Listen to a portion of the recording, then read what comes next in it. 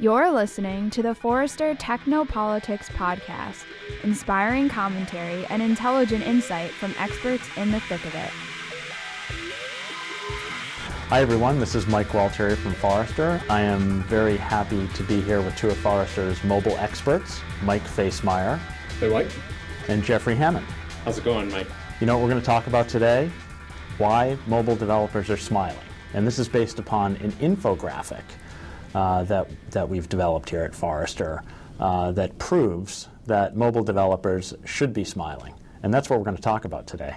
I know, I personally smile almost every day. Mike, you're not a mobile developer anymore. I know, I still try to play one on TV when I get a chance, though. You know, Mike, whenever you're writing code, how could you not be smiling? Okay, well, we are definitely advocates, I think, of developers here. And to start this off, we compared the overall U.S. unemployment rate, which is 8.2%, to the unemployment rate of software developers. Yeah, I think the last time I saw the unemployment rate is actually going up in general, but at 4.6% for devs, you know, it's almost half. And honestly, I think if you're a dev and you've got skills, especially mobile dev skills, and you don't have a job, it's because you don't want one. Yeah, you probably just need to wake up that day, and one will appear for you. Yeah, so not only are there mobile app development jobs, but they pay a lot higher. So the median salary in the U.S. overall is $33,840. Do you know what the median salary of a software developer is? And we're not talking mobile here. We're just talking general software developers. It's a lot higher. I think it's around $93,000, $94,000 a year, so almost 3 times that. And you know, the work itself isn't that bad either. If if you compare it to some of the other dirty jobs that would be out there, so you know, it can be a little bit longer from an hourly perspective. Now, you know, there's also a fair amount of variance on that. I can tell you, when I was working in the software industry as a product manager, and this is even 5 or 6 years ago, whenever we would budget in a new software developer as part of our hiring plan, we would usually budget a fully loaded cost of somewhere around $160,000 or more, depending on benefits, and that's pretty typical of what you see on the coasts. It could even be upwards of $200,000 if you're in Silicon Valley or in New York, and of course it's a lot less if you're in the middle of the U.S. But even there, the costs and the salaries that you can make as somebody that's got good development chops is substantial. Yeah, and for mobile developers, the demand is even higher. Yeah, right? well, it's a mobile first world now, and so everything we're seeing is coming mobile first, and then all of our previous channels are tending to come second.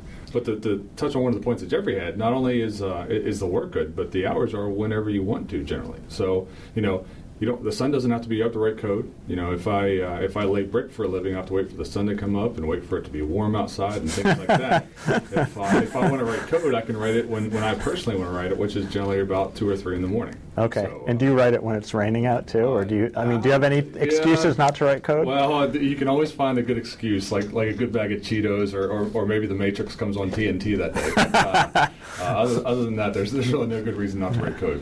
Yeah, but the point that Mike's making is a good one, which is that there's a lot of flexibility in the job. So it's not just that there's a low unemployment rate, there's a relatively high average salary, but the flexibility that most software development jobs have. And this is particularly true of companies that are progressive in their development shops and culture.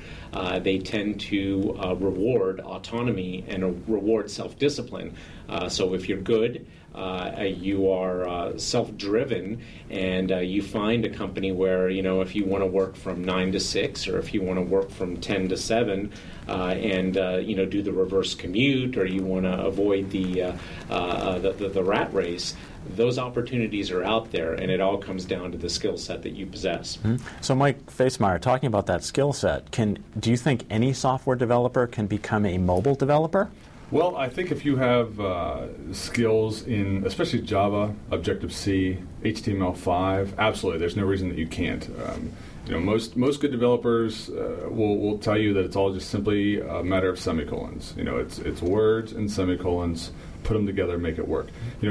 At its core, programming is just solving puzzles. And so, do you like solving puzzles? Do you like having fun doing things like that? Then write some code. There's so many examples out there now with Stack Overflow. Everybody, the community is answering questions very well. GitHub has any number of source code samples for you to look at. So if you are a developer and understand overall semantics and the overall way of thinking and how to solve problems through writing code, moving to mobile should not be a challenge at all. And I think given the wide range of different frameworks and tools that are out there, you don't necessarily have to have a particular type of development skill set. And what I mean by that is some folks, I'm one of them, kind of grew up on classic object-oriented type technologies, instantiating objects, full-blown inheritance, encapsulation and polymorphism and all those things. And that's the kind of thing that, Objective-C or Java has built into it. But for folks that maybe have a little bit more experience with web application development and are used to prototypal inheritance with JavaScript or something like that, well, you know what? There are JavaScript frameworks, things like jQuery Mobile or Sencha Touch that allow you to build on those skills. And even for folks that may be more used to a 4GL, like a Power Builder or a VB.NET, there are mobile middleware tools out there that allow you to build on those sorts of experiences.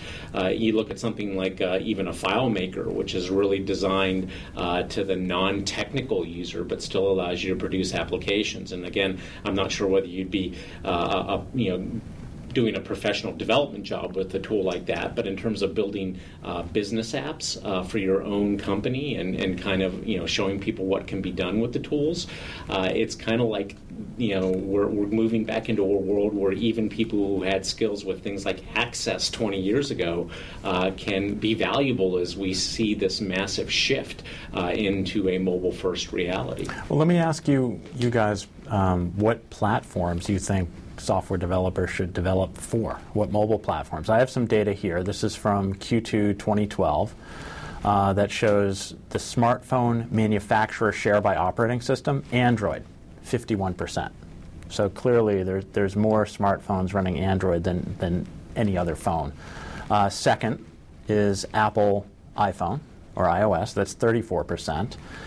And BlackBerry is 9%. And then there's a bunch of others. Now, one of those others is Windows Phone with 1.3%.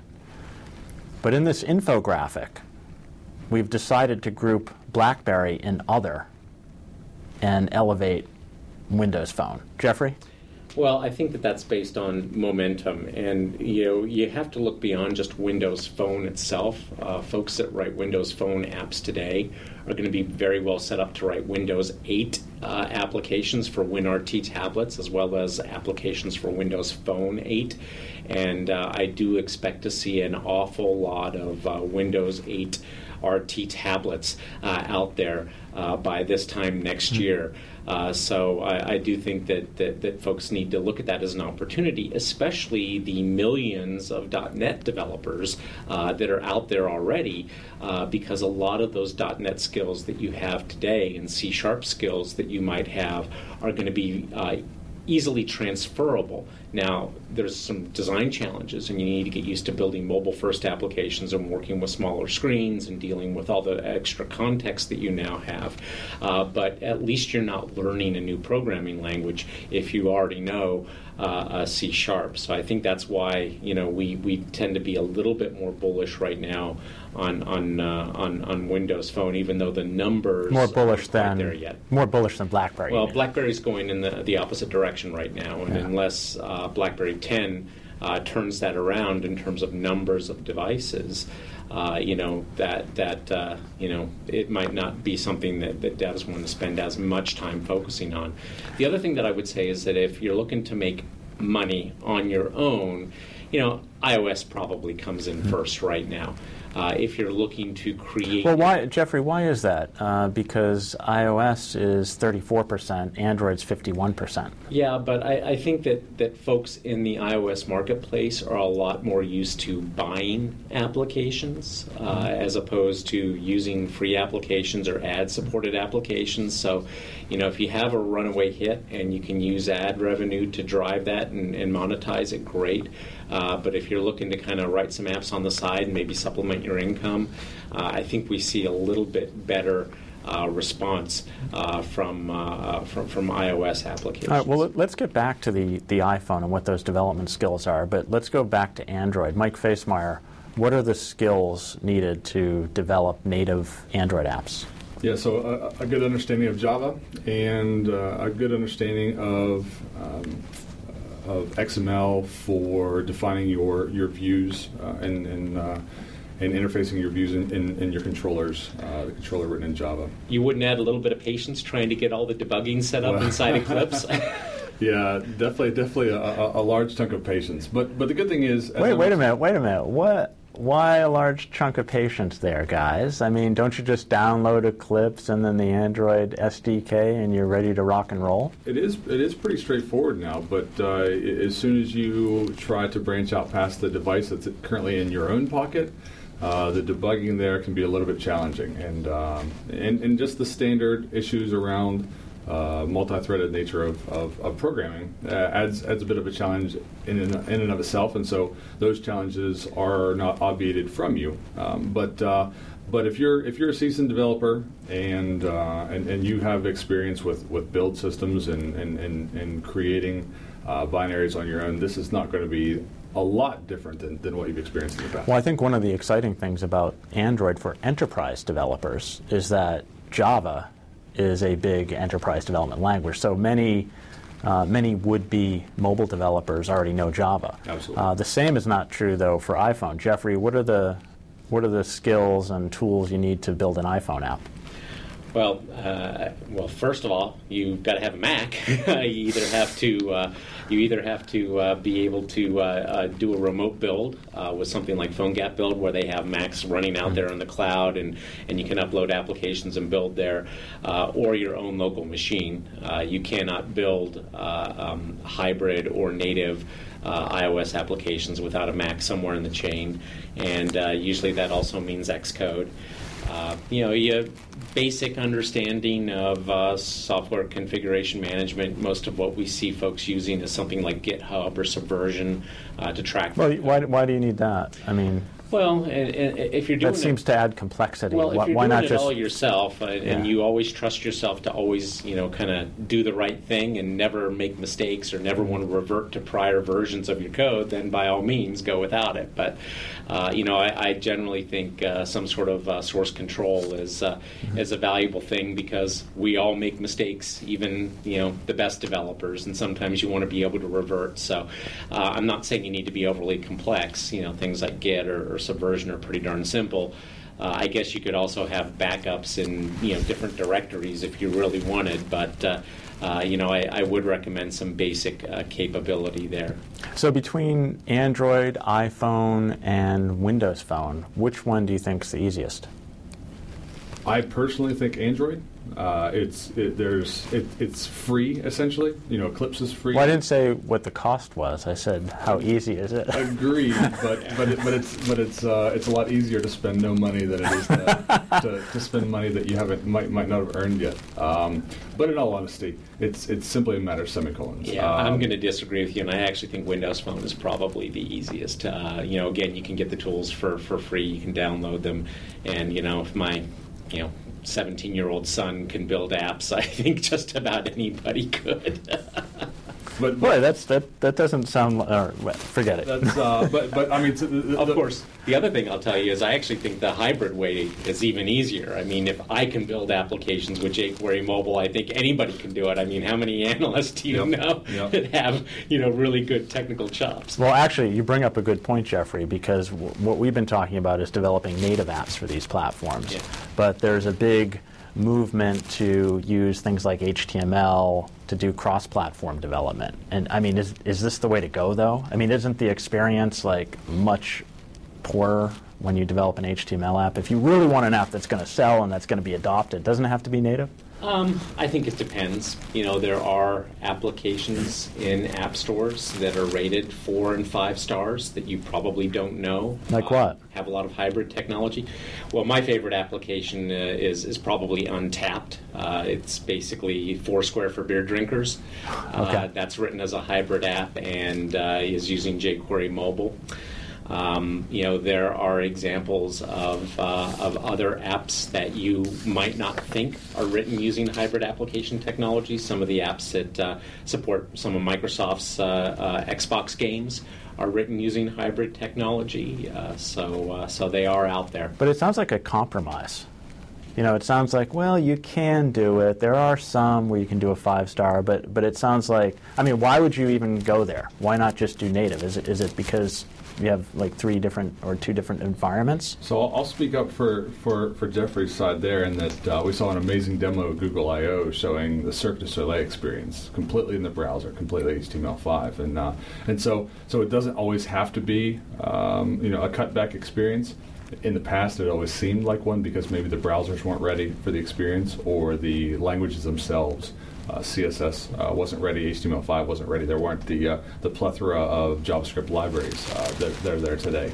With that being said, great apps are always native apps, and so if you want to guarantee your app to be great, then obviously you would write. So what are you telling? What are you guys each telling a developer? I think if you're looking to make money off the application itself, yeah, native is probably your best bet. Mm-hmm. If you are looking to create an extended experience where the app is part of that experience and breadth is important, then I think a hybrid approach or a web-based approach is a reasonable compromise to make as part of defining that overall service. Again, if we all have infinite resources, then do everything native all the time. But I've never been in any shop where that's been our luxury.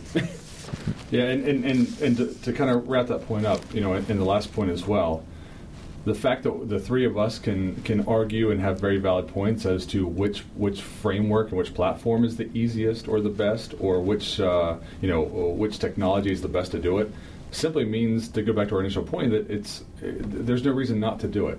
Right. If I'm going to complain that this tiny little subtle thing about Apple makes it a little bit more difficult, or this tiny subtle thing about Android makes it easier, they're all probably pretty easy, and it shouldn't take you more than a couple, 3 days to really jump in and get your feet wet in doing any of the platforms. And the good news is regardless of which direction you go with your own skills development, there's opportunity for you to use those skills. I see lots of folks that are doing hybrids with PhoneGap. I see lots of people who are doing native.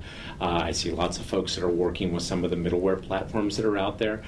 So don't spend a lot of time worrying about which direction you go and whether it's going to be right.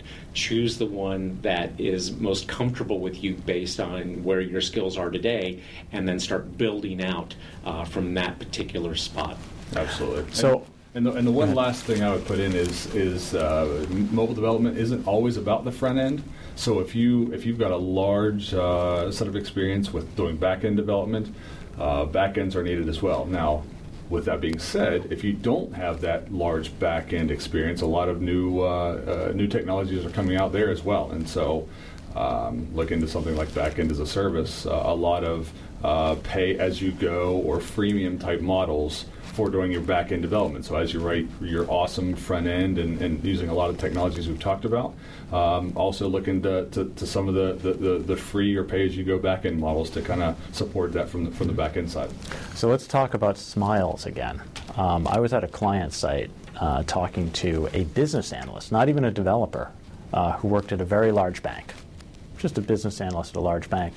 And he told me on the side that he developed a game for iPhone, and that he was bringing in an extra $6,000 per month, just to augment his. It was like augmenting his income. And that was about a year ago. Now, wouldn't it be nice to have that to pay for college tuition? That would be wonderful. So the question, Jeffrey, is that still possible? is you know, can developers do stuff on the side and still get rich? Can they get insanely rich? How? I think it's possible, but you shouldn't assume that that is the outcome.